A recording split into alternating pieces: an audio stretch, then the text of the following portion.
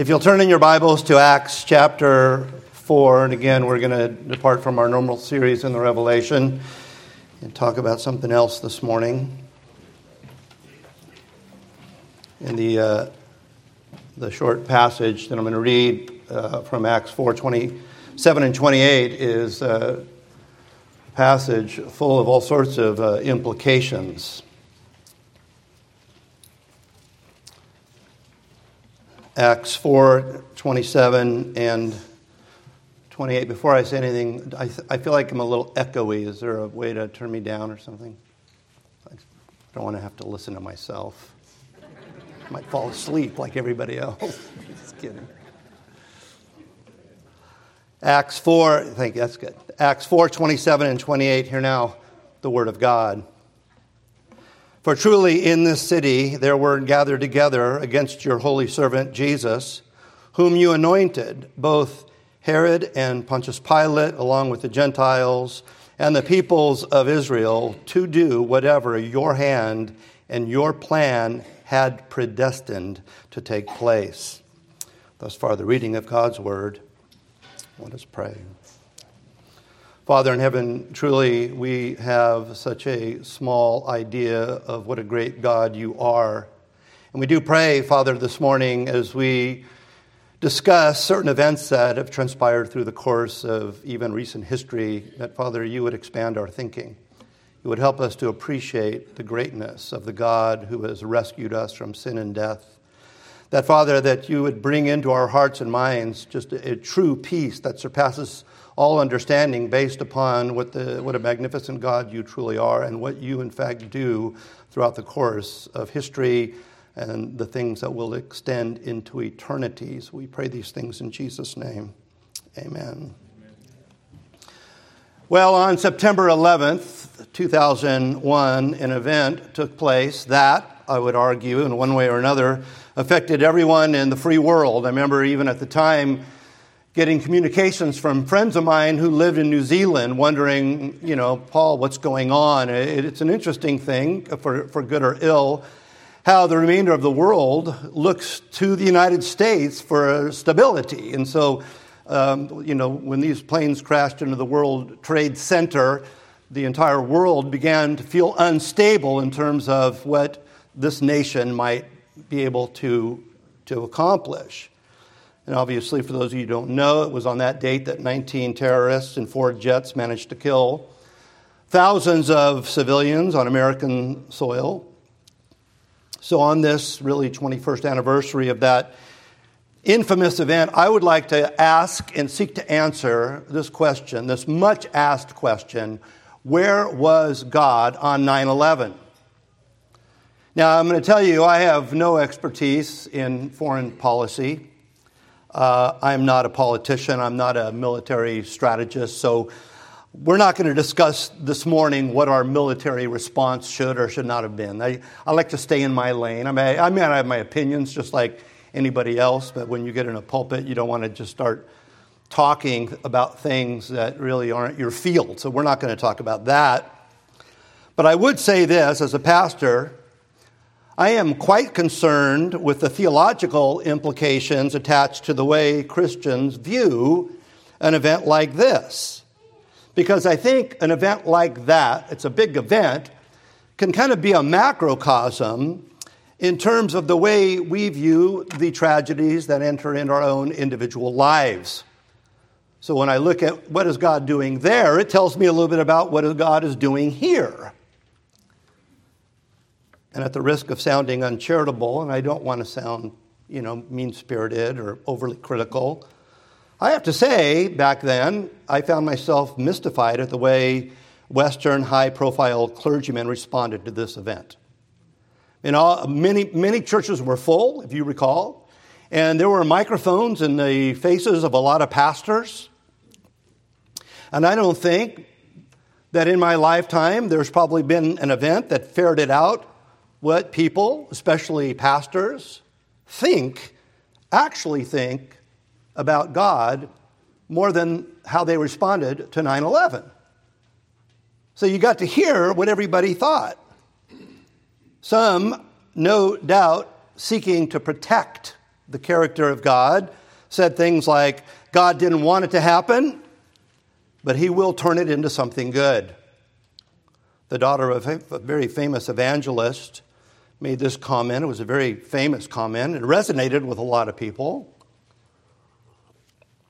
She said, we asked God to leave our country by eliminating things like prayer in schools. And God, being the gentleman that he is, did not stay where he was unwelcome. I know, I feel that, trying not to respond that way. And then she said, how can we complain when he doesn't protect us? We've asked him to leave. He's gone. Others actually went so far as to say that God simply couldn't stop it from happening without violating man's free will. It's kind of almost a semi-deist form of religion. Deism is this idea that God in the very beginning wound up the clock of creation and then he just stepped back and whenever it's going to happen, it's going to happen. And occasionally he might intervene, but not very often.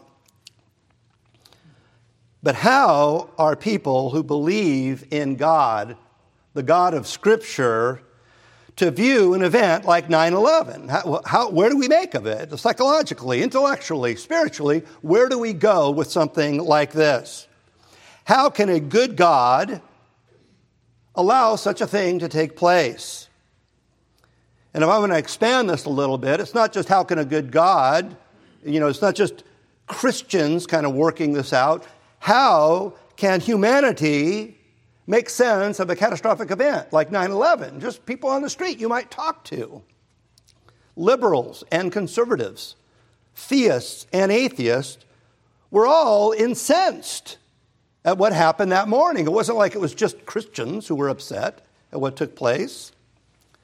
But I'm going to tell you, when the conversations began and the dust of the World Trade Center transitioned from, the dust that it became, there was the dust of what I would argue to be philosophical and intellectual fog. I'm listening to people talk about it, and I just can't get my arms around what they're saying. Now, I'm going to speak this morning specifically about this event, this being the anniversary, but I'm going to tell you this. The implications of this discussion apply to any event, tragic or joyous, which finds its way into our lives. And I'll tell you something else, that, when I did finally, at a certain time in my Christian life, kind of get my arms around this, I found it eminently consoling to me. I'm going to argue that what we're going to talk about this morning may be the most comforting thing in terms of how I view the events of my life that I've ever experienced in terms of my theological pursuits. It's a distant second from the peace of the blood of Christ, rescuing me from the wrath of God. But in terms of just going, how do I work things out in my life that are so difficult? Where is God? I feel like I'm praying to him and it's hitting the ceiling and bouncing back. As a matter of fact, we're going to see a prayer in a minute that looks just like that in Scripture. So what are some ways? I'm going to start off with a little bit of an apologetic, what are some ways people looked at this event? So I'm going to start with some options and then we'll dial in to what I would argue would be the most biblical way to view an event like this. First, let's consider viewing an event like this from the eyes of an atheist. We have to acknowledge that our atheist friends were among those infuriated by 9/11. I wouldn't suggest for a second that we wouldn't sit together and look at each other going, what in the world's going on here? And upset, with the horrid nature of the event. I think it would be foolish and insulting to look at an atheist and go, well, you don't have any feelings about this. I don't think, just so you understand, it is not the Christian's position that the Christian is more moral than the atheist. We have to understand that. That's not the difference. Well, going back to how an atheist would view this, the atheist doesn't have a problem with the very question, right? Where was God on 9/11, right? They don't have a problem with that. They don't believe in God. But I'll tell you this, the atheist actually has a bigger problem. And here's the problem. The problem the atheist has is giving any, and I'm going to highlight this, it's in italics in the notes, any authoritative account for why he thinks the attack was in fact evil. Because the people dancing in the streets in Afghanistan, they didn't think it was evil. The terrorists didn't think it was evil. So why should the atheist think that his or her opinion is superior to theirs? Now, don't misunderstand me. I'm not saying the atheist is a less moral person. I mean, Jeff Durbin, who will be speaking here at the Bahnsen Conference in November, when Jeff and Cy, Ten Bruggen, Kate, and I debated those three atheists, Jeff Durbin took a lot of heat for the way he opened that debate. I don't know if you remember this. As a matter of fact, we went out to dinner beforehand, and I kind of said, I don't know if I would start with that. He basically wanted the atheist to give an account why it's wrong to eat babies. Remember this? And I remember thinking, oh, Jeff, and everybody's like, Jeff Durbin thinks atheists want to eat babies. That was not his point, but I knew it was not going to be well understood. What he was trying to do is find something that everybody in the room agreed to be wrong. And let me tell you, that's getting harder and harder to do. So you had to pick that, right? And his point was, you need to give me an absolute authoritative reason as to why something we would all agree to be wrong is in fact wrong. How do you do that as an atheist? This idea of things being objectively and absolutely evil is very difficult to arrive at. When it gets right down to it, when you begin to investigate the thinking of a person who rejects the idea of a transcendent, holy, authoritative, absolute God, when it gets right down to it, it is just their opinion. It is my opinion that that was wrong.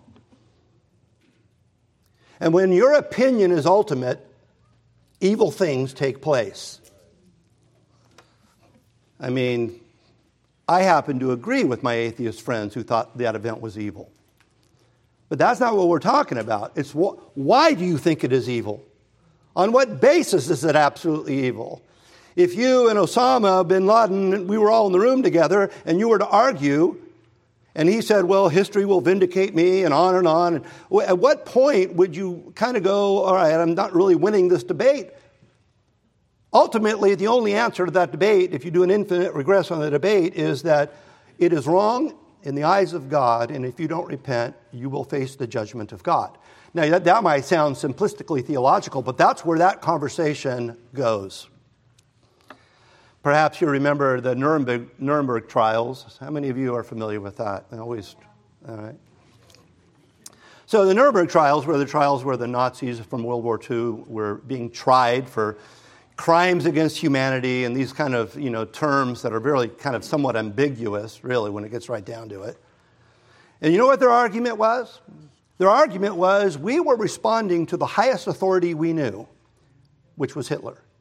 How can you fault us for submitting to our highest authority? Why is our highest authority less than your highest authority?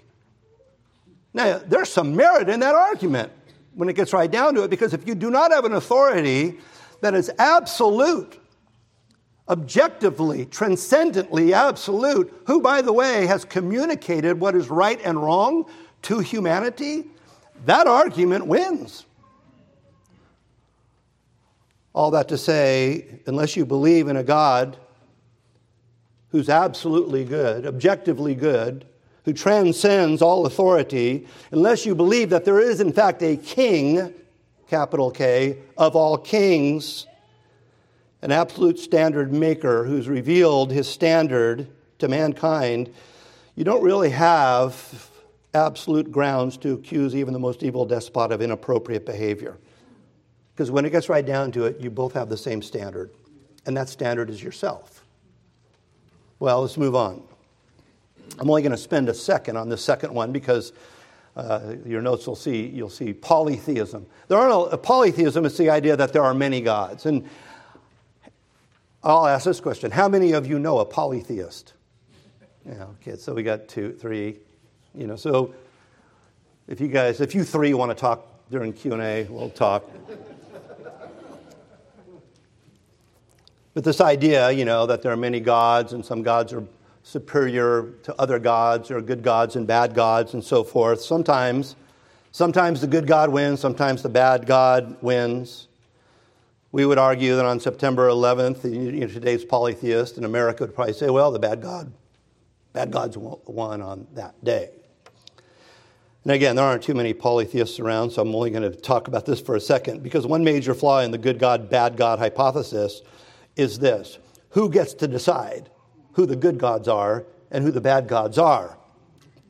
You see, the terrorists, they thought the good God won on 9/11. Many people, I'd say, any polytheists in this room would probably say, well, the bad gods won on that day. So what has to happen? Man has to put himself in the seat of judging the gods, thus making himself God. And then we're back to our original atheistic problem, right? That the ultimate authority lies with me. I'm judging which gods are right, which gods are wrong. All right, so let's just leave that aside for now. The next God we're going to talk about is what I call impotent monotheism. There is one God, but he's somewhat incapable. He couldn't stop an event like this. Some people actually said that because of the way God has kind of constructed his relationship with humanity, with creation. He has kind of put restrictions on himself, and he couldn't stop what took place. If this God was incapable of doing this, we've got to begin to ask ourselves, what qualifies a being in terms of being God?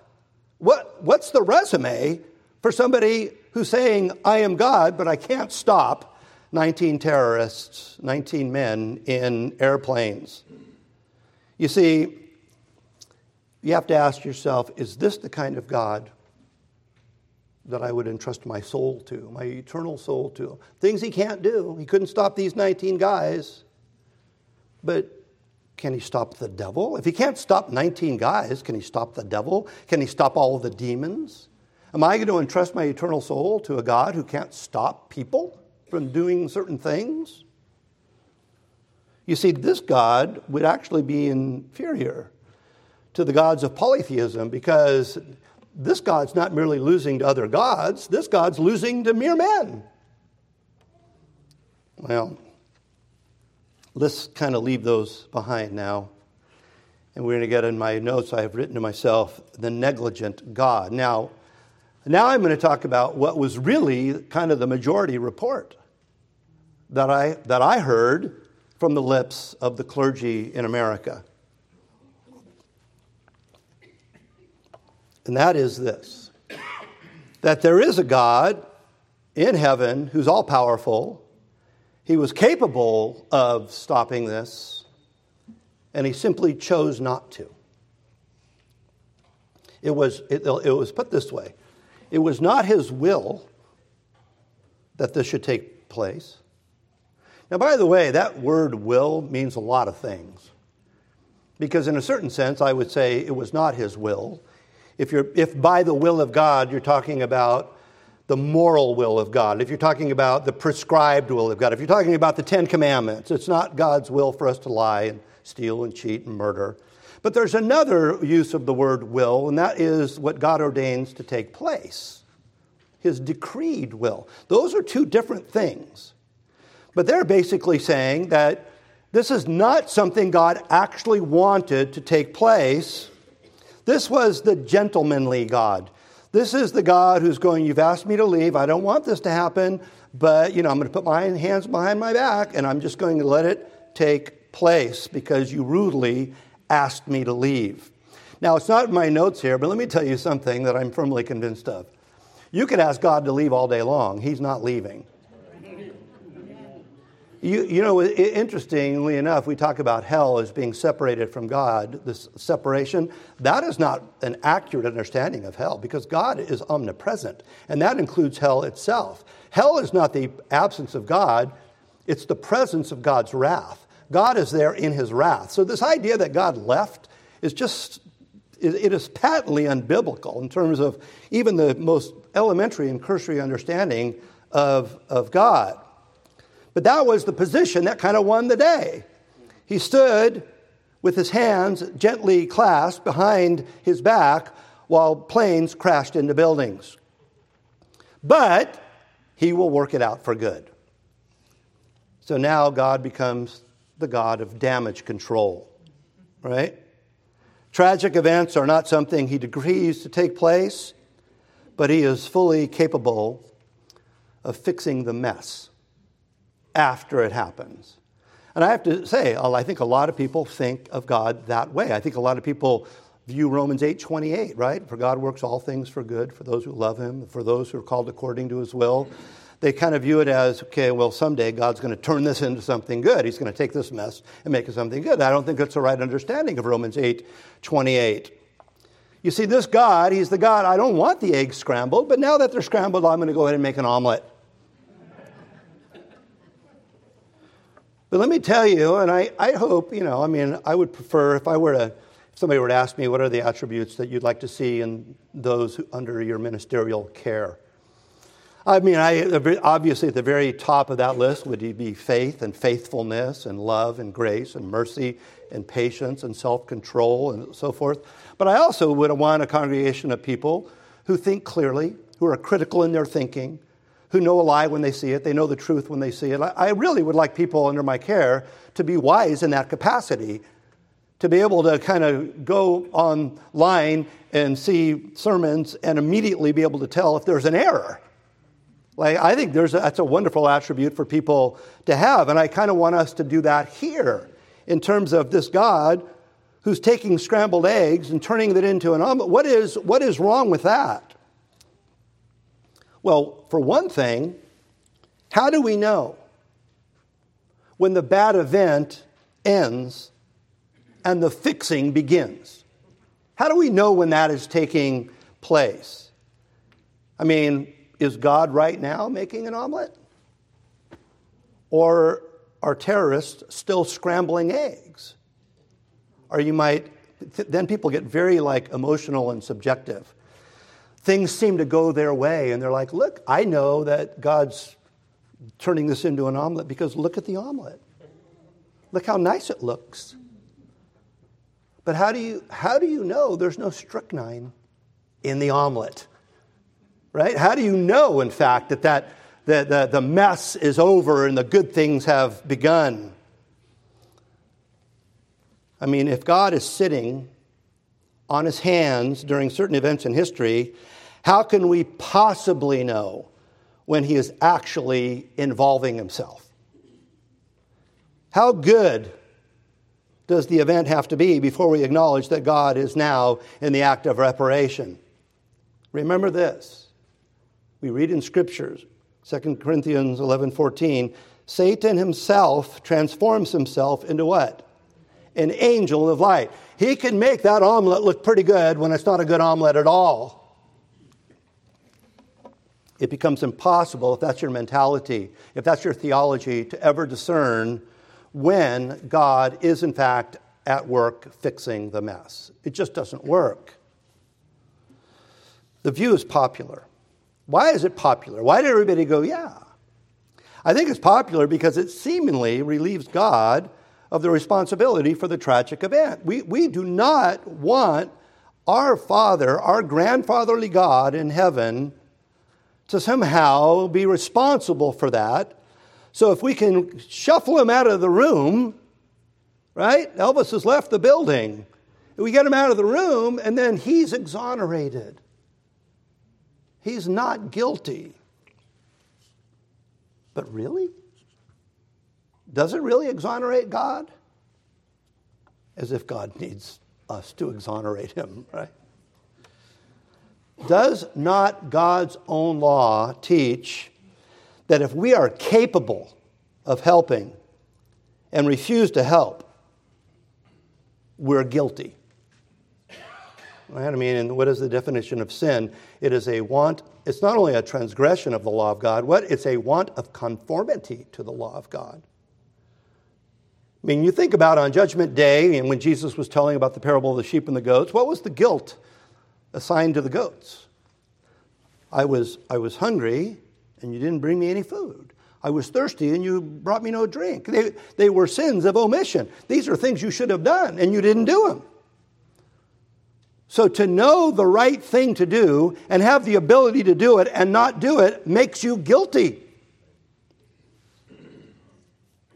You know this. I mean, this should be obvious. I mean, if you have a child, a small child who's about to fall off the roof and you know it and you're capable of doing something about it, but you allow that child to fall, there's not a court in the land that will not charge you with criminal negligence. You go to jail for that, and rightfully so. Now, there's any number of passages in the Bible that say this. I'll just give you this one. Proverbs 24:11 and 12. Deliver those who are drawn toward death, and hold back those stumbling to the slaughter. If you say, surely we did not know this, does not he who weighs the hearts consider it? He who keeps your soul, does he not know it? And will he not render to each man according to his deeds? Right? Basically, the passage is saying, you've got some responsibility for people who are in need. It's not okay to just ignore that it's taking place because God knows that you know it. So if we're capable of doing something and don't do it, we're guilty. So according to God's own law, which, by the way, is an extension of his own character, negligence is incriminating. So if the offered answer is that God could have stopped the tragic event, but merely chose not to, he would be guilty of negligence according to his own law. So, now, unless we back up to the impotent God who couldn't stop the event, that view doesn't exonerate God at all. And when I say that, I have to say I feel kind of almost creepy saying that as if that we can exonerate God, as if God is in heaven going, hey, I need some help. Can somebody defend me, please? But that's the mentality that we've embraced in terms of the type of God we think is, in fact, the King of Kings and Lord of Lords. All right, so I've spent a bit of time now on those things in terms of what I don't think it is. So let's just take a minute here, and I'll tell you what I think it is. There are numerous examples that I could use to make the argument I'm about to make. You could use the story of Joseph and his brothers, right? What happened to Joseph was pretty bad. But Joseph recognized that God meant it to happen for good. We could use the example of the king of Assyria in Isaiah chapter 10, an evil king, but in Isaiah chapter 10 it talks about that king being an axe in the hand of God. We could talk about Job, Some pretty awful things happened to Job. Here's a trick question. Who did that stuff to Job? All those awful things. Who did that stuff? Well, the Sabaeans and the Chaldeans did it. The devil did it. Yes. But when Job is asked, who does he say? He says, do we not, when his wife says, just curse God and die and get this over with. He says, do we not accept evil from God as well as good? Who was he talking about when he said, though he slay me, yet will I trust in him? Who is he talking about there? He's not talking about the devil. So there are any number of examples that I could give, but I'm going to give the example from this little book in the Old Testament called Habakkuk. Maybe you haven't read Habakkuk in a while, but I think what Habakkuk does, it just opens the curtain in terms of God going, let me show you what's actually taking place. It's, you might want to call this, for those of you who are philosophy students, this is biblical metaphysics, right? What is really taking place? And it's astonishing. But it really answers the problem. And not only does it answer the problem that we're talking about this morning in terms of where was God on 9/11, it also answers this thing called theodicy. Theodicy is this idea, and you hear people ask this all the time as if there's no answer to the question, if God is all good, and if God is all powerful, why is there evil in the world? That is answered by Habakkuk. Let's take a quick look here at Habakkuk, because then I will tell you, and I hope this is true for you, that when I look at what's going on here, I find it so amazingly comforting. That God has not walked out of the room. You get a bad diagnosis from the doctor, the Lord is not in the hallway going, I'll come in now, and now that everybody... He's there. Right? Do we not learn that in Psalm 139? If I take the wings of the dawn, if I dwell in the remotest part of the sea, behold, you are there. When I go to bed, you're there. And when I wake up, you're there. You know what that also means? He was there all night while you were sleeping. I mean, it's this idea that there's never a time when God is not there. Habakkuk will help us to make sense of how God works, I think, in history. And it starts with a prayer. And as I looked at this prayer this morning, I thought, this seems like a prayer that a lot of us are praying now as much as we were praying 21 years ago. Habakkuk 1, 1 through 4. The burden which the prophet Habakkuk saw. O Lord, how long shall I cry, and you will not hear? Okay, so that's where the prayer starts. One of the things I love about reading the Bible is just how real it is in terms of the way Habakkuk's going, I'm praying, and you're just not listening. I mean, have we not felt that way? And you will not hear, even cry out to you, Lord, violence, and you will not save. Why do you show me iniquity? Why are you letting me see all this horrible stuff and cause me to see trouble? For plundering and violence are before me. There is strife and contention arises. Therefore, the law is powerless and justice never goes forth. For the wicked surround the righteous. Therefore, perverse judgments proceed. I mean, how many of us have not felt this way in terms of just looking at our own country? I mean, horrible things taking place. And you're like perversion surrounded by them, violence surrounded by them. This cry of Habakkuk sounds so similar to the prayers that I hear to this very day in our own land. Our land is filled with evil, and when are you going to do something? We appear to be drowning in a sea of adultery and fornication and sexual confusion and misconduct and corruption and violence and idolatry and severely unbiblical economics, if I could add that. And the law seems powerless to do anything about it. And the wicked seem to be winning. And our children appear to be on the altar. They're not even hiding it anymore. It's like, bring the kids in. Bring them in. I mean, you sit there and you think to yourself, Lord, when are you going to do something about it? Well, that's the prayer. And now we have the reply to that prayer. Verse 5. Look among the nations and watch. Be utterly astounded. For I will work a work in your days which you would not believe though it were told you. I mean, what a statement. I mean, I don't think we can appreciate the force of these words. I mean, the force of these words for God saying, you know, it's almost like God's going, I'm going to tell you, and it's going to freak you out. You're just going to be like, what? You're going to be astounded. We don't see that in the Bible very often, those words. We don't see God going, this is going to be astonishing. I mean, what he does is astonishing, but he almost never says, be ready. Be ready for what I'm about to say here. And I will say this, I mean, because he's kind of, like I said, the force of the words coming from God are, this is going to be perplexing to you. It's going to take you a while to get your arms around what I'm about to say here. And I'll tell you this. I have found this response to be the case, and so much so, it's so astonishing, it's so, if you will, perplexing, that a lot of people I know who believe their Bibles won't believe this.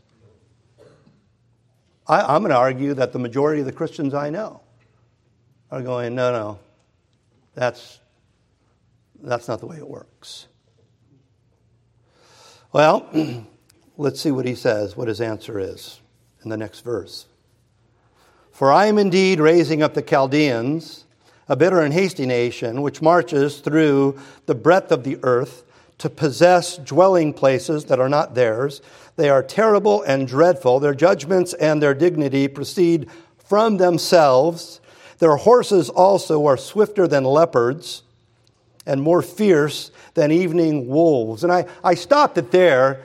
The description goes on and on. I mean, God is going, let me tell you how horrible these people are. And like I said, I cut it short here because I want us to not lose track of what's going on. Because Habakkuk is going, things are really bad. How long?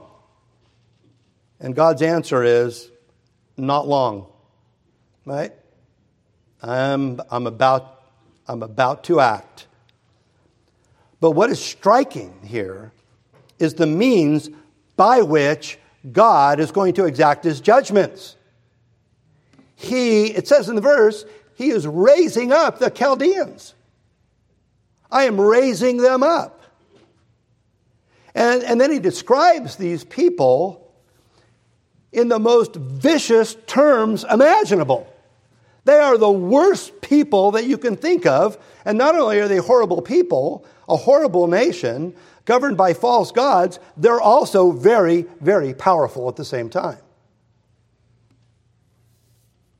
The axe of God's judgment will be a bitter and hasty nation full of terrible, dreadful, self-centered people who, if we read on in the passage, ascribe power to a false god. It almost sounds, in the way that God is describing them, as if he's almost impressed with how bad they are. They almost appear, and I guess maybe the easiest way, and this falls short in some categories, maybe the easiest way for us to begin to understand what's going on here is that the Chaldeans are God's junkyard dogs. All right? I mean, you know the idea of a junkyard dog, is that still a thing? You know. But you know, you get the idea here, because you've got this junkyard and it's fenced in, and then there's dogs in there. It used to be Doberman Pinschers, now they'd be probably pit bulls or something. And if you get near the fence, what do? They're going to come after you. But let me tell you something about the junkyard dog. The junkyard dog is not very likely going, I need to protect my master's possessions. No, the junkyard dog just sees your jugular and wants it. We can't assign to the junkyard dog noble attributes. And if you have a junkyard that's being vandalized, you want to get the meanest junkyard dog you can possibly find to protect your junk. They're cruel and they enjoy their malicious and vicious attacks. And yet God has raised them up. God has ordained these wicked barbarians for his own just and holy designs. Now, is this starting to blow your mind? Or is what God's saying kind of replying to you now, where you're going, whoa, this is kind of going beyond my conceptions of the grandfatherly God, that I show during, my Christmas decorations. I mean, they're wicked. Could not the same thing be said for the 19 terrorists? That God is raising them up to do what he wants them to do. They're not doing it to honor God. They're doing it for their own wicked reasons. But that doesn't mean somehow they're outside the pale of God's sovereign hand. Could this not be said of any difficulty we encounter? I mean, if you don't recognize that whatever you've heard, whatever is going on in your life, in one way or another, comes from the divine hand of a sovereign God who governs whatsoever takes to place, then your God is smaller than God needs to be.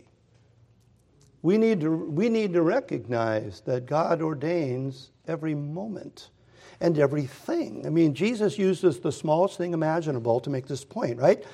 The sparrow does not fall to the ground apart from the will of my Father in heaven.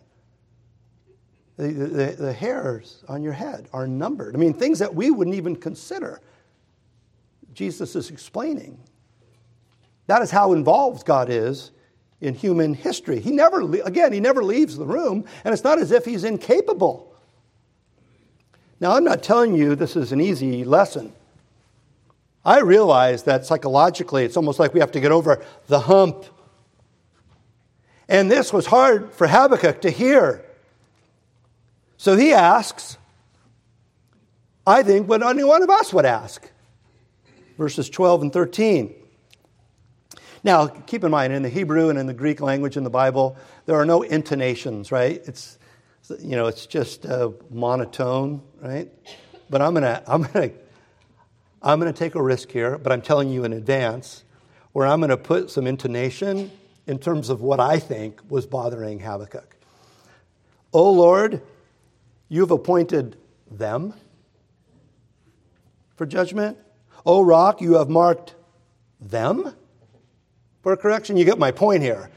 Like, he's kind of going, wait a minute, them? And then he says, you are of purer eyes than to behold evil. And you cannot look on wickedness. Why do you look on those who deal treacherously? And hold your tongue when the wicked devours a person more righteous than he. In short, Habakkuk wonders how a righteous God, when it gets right down to it, if you read the passage, Habakkuk's going, how can you possibly be hanging out with these people?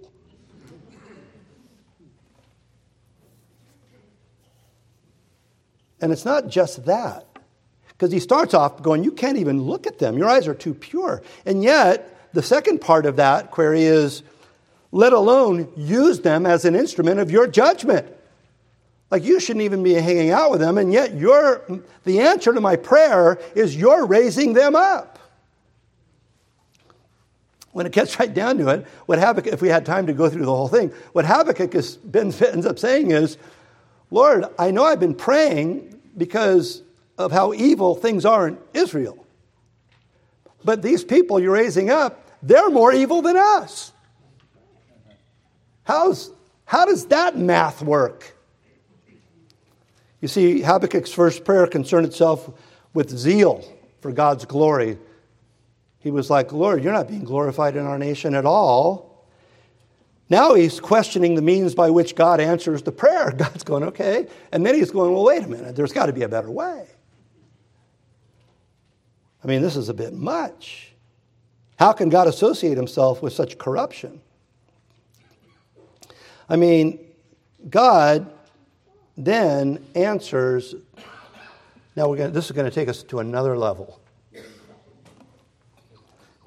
God is going, okay, see what's going on here, right? Habakkuk is going, we're evil, when are you going to do something? God says, right now, I'm raising up the Chaldeans.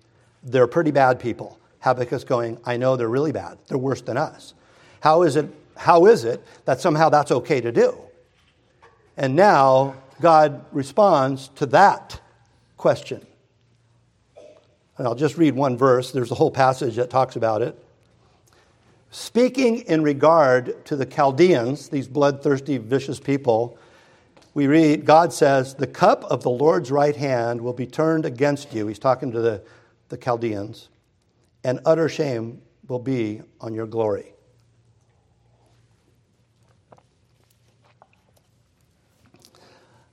All right, let's just sum this up. God hears a prayer from Habakkuk. When are you going to do something about this? God says, right now I'm going to do something. I'm going to raise up the Chaldeans. And then Habakkuk says, well, wait a minute, they're worse than us. And then God says, I know.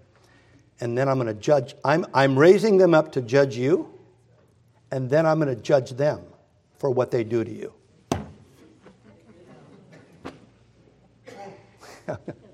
That's what it says.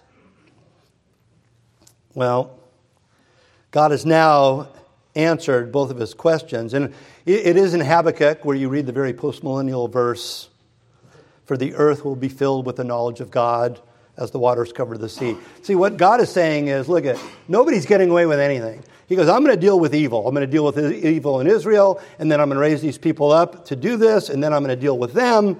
And ultimately, what I'm going to do is deal with evil throughout the course of history, and the righteousness of God will cover the earth as the waters cover the sea. I will accomplish what I'm going to accomplish.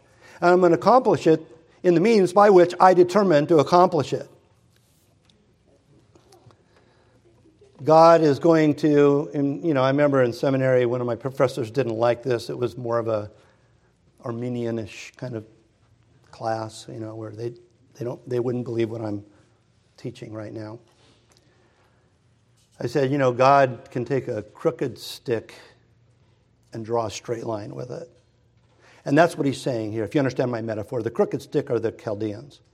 God can take a crooked stick, he can draw a perfectly straight line, and then break the stick. And that's the way God is working in terms of his judgment of Israel. And I'm going to tell you this. At first, it might seem, I think it is somewhat paradoxical, but I don't think it's contradictory. I think that, is it incomprehensible? I do think so. But you know what? One of the attributes of God for which we praise him is his incomprehensibility. And it is when we seek to kind of remove the incomprehensibility that we become heretics. At least for me, the Trinity is somewhat incomprehensible. Like, I have a hard time getting my arms around that. Jesus being truly God and truly man, I have a hard time getting my arms around that. But the religious persuasions who've sought to kind of war against that inevitably become heretical. And I think the idea that God is working through history in such a way as to use wicked things for his own just, holy, and glorious ends, to resist that, leads you into a small understanding of who God is. Proverbs 16:4, doesn't it say, God has created all things for his own will, even the wicked for the day of his own glory. Right? God has created everything for his own glory. Well, you might ask this question. How can God hold people responsible for the events that he ordains? You can't read your Bibles and ignore the fact that God ordains whatsoever comes to pass. Even the free choices of individual people. Proverbs 21 says, the heart of the king is in the hands of the Lord, like the rivers of water, he turns it whithersoever he will.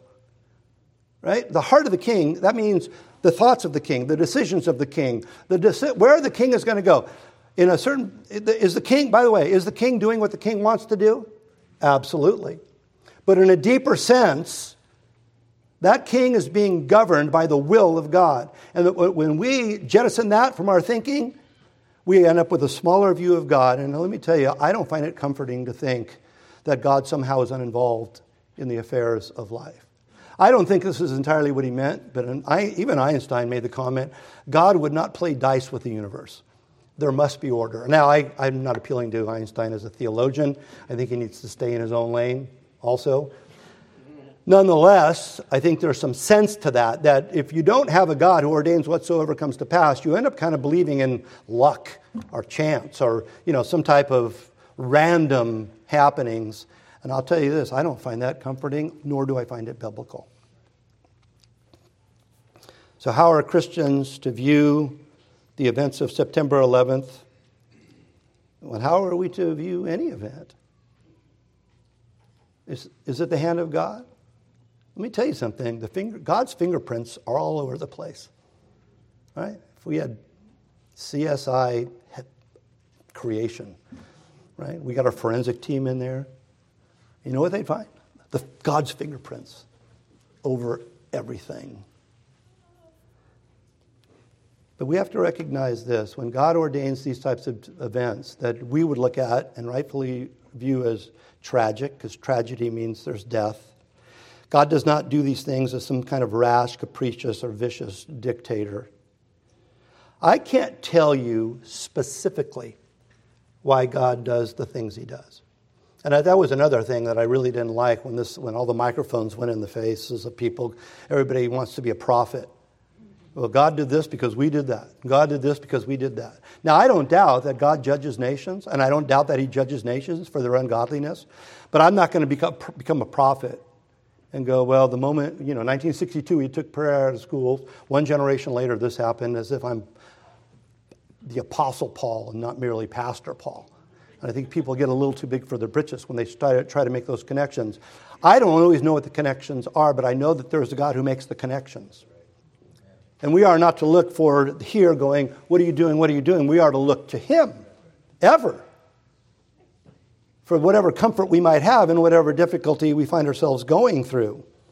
And I firmly believe in this, that when all is said and done, and we are looking now not through a mirror dimly, but face to face, and God shows us at whatever level he will, the divine tapestry of the history that he ordained, we'll praise his name for every moment of that history, even the darkest day in our lives, we will praise him for it. Now, I emotionally kind of don't always feel that way, right? But like Habakkuk, I don't emotionally always feel like God hears my prayers. But the fact that I don't feel like it doesn't mean it's not true. John Calvin made a statement I found very truthful and comforting in addressing this issue. He said, except then we be fully persuaded that God by his secret providence regulates all these confusions. He's talking about, this is from Habakkuk. Satan will 100 times a day, yea, every moment, shake that confidence which ought to repose in God. Well, I want to finish with this thought. Because we were asking where was God on 9/11. But there was an event much more evil than 9/11 that took place. I mean, I don't know a lot of people who ask this question. Where was God at the cross? Now you might go, well, how is that more evil than 9/11? I mean, it is more evil than 9/11. Because the only innocent man since the fall of man comes into the world. And he is betrayed by the religious leaders. He's betrayed by the government. He's betrayed by abandoned by his closest friends. He goes through a mockery of a trial. He's lied about, on and on. He's the only person, actually, who doesn't deserve death. I mean, in a very deep sense. I mean, I hope we understand that the Bible teaches that, number one, we're all sinners, and number two, that the wages of sin is death.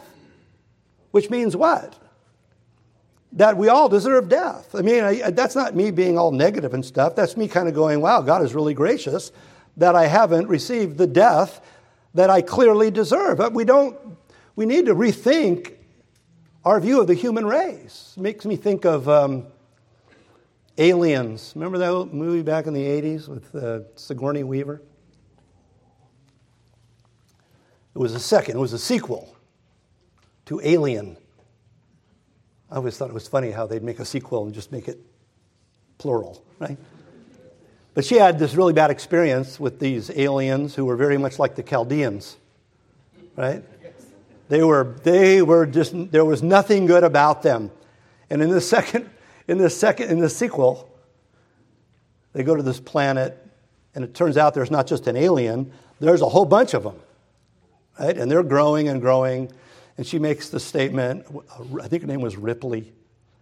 She goes, we need to get back in the rocket ship, go into outer space, and nuke the entire planet. And everybody kind of watching going, yeah, you probably should do that, right? But there was some capitalist who wanted to make a profit, and so forth. I mean, we deserve, that's what we deserve. We deserve God to nuke us from outer space. But he has chosen not to do that, right? You're like going, that seems pretty severe, Pastor Paul, except that, you know what? In an experiment in the beginning of Genesis, God does exactly that with a flood. It was almost God kind of going, let me show you what you actually deserve. And if you reject the preaching of Noah, this is what's going to happen. And then he makes a promise not to do that. And I think God's promise not to do to the world what he did to Noah is based upon the fact that he is going to proclaim the gospel and that he's going to bring people to himself. Not because we are inherently better than the people during the time of Noah. Nonetheless, that's kind of the way it's viewed. But not so with Jesus, right? Jesus is the only one who does not deserve what the rest of fallen humanity deserves. So I would argue it's the darkest moment in human history. Now, my question that we're going to end with is, where was God during the cross? And that's why I opened with the passage I opened with. Because it's not unclear where God was during the most evil event in human history. Again, Acts 4:27 and 28.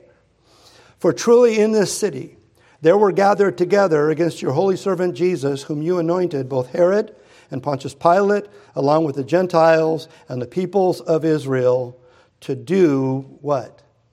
Who's he talking to? Whatever your hand and your plan, and here's a word people don't like, predestined to take place. Predestined, you know what that means? It means to predestine. I mean, it does. What it means is to determine beforehand. When do you think God determined that? When did God make that determination? Yeah, before the beginning of time, right? God's holy decrees, before the beginning of time. It's unavoidable.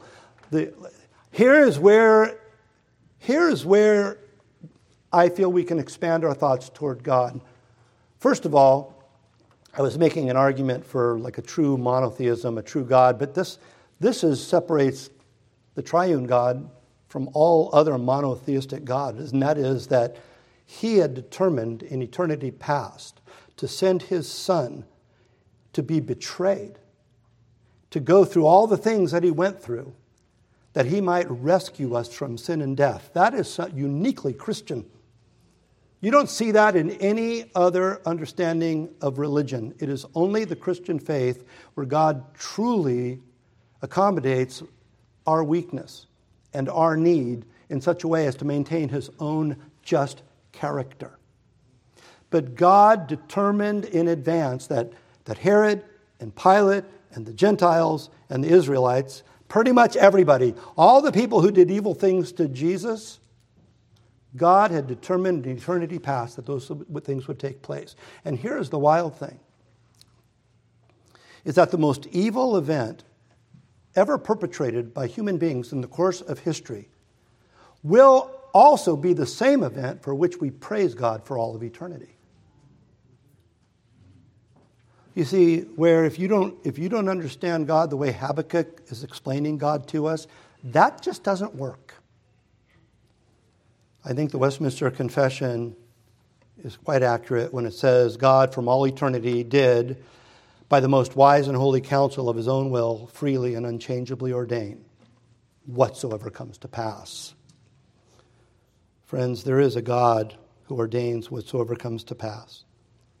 And if we are, in fact, among those who love him, if we are among those called according to his purpose, we can know this, that this is aiming in every aspect, every moment to ultimate good. And not only ultimate good, but even in that passage from Romans 8:28, if you follow it through, in all of this, and all of these difficulties, and all of this suffering, and all of this pain, and all of these devastations, he is taking his own people and he's conforming them into the image of his Son, which finds its conclusion in glory. Let us pray. Father in heaven, we do pray that we would bow before your incomprehensibility. We know, Father, that truly the secret things belong to you, but you have revealed things to us, things that we should find so comforting, albeit challenging. And may, Father, you ever expand our thinking in terms of the great love with which we are loved, the great goodness of the living God, the great sacrifice in sending your own Son to rescue us, and Father, that you can in fact use the wicked choices of evil people to accomplish your good and holy ends, that we might recognize that we're never really at the mercy of the wicked, that, Father, there's simply not a moment in our lives where you're not there. Where you're looking at us going, I've ordained this. Take peace in me. We pray these things in Jesus' name. Amen.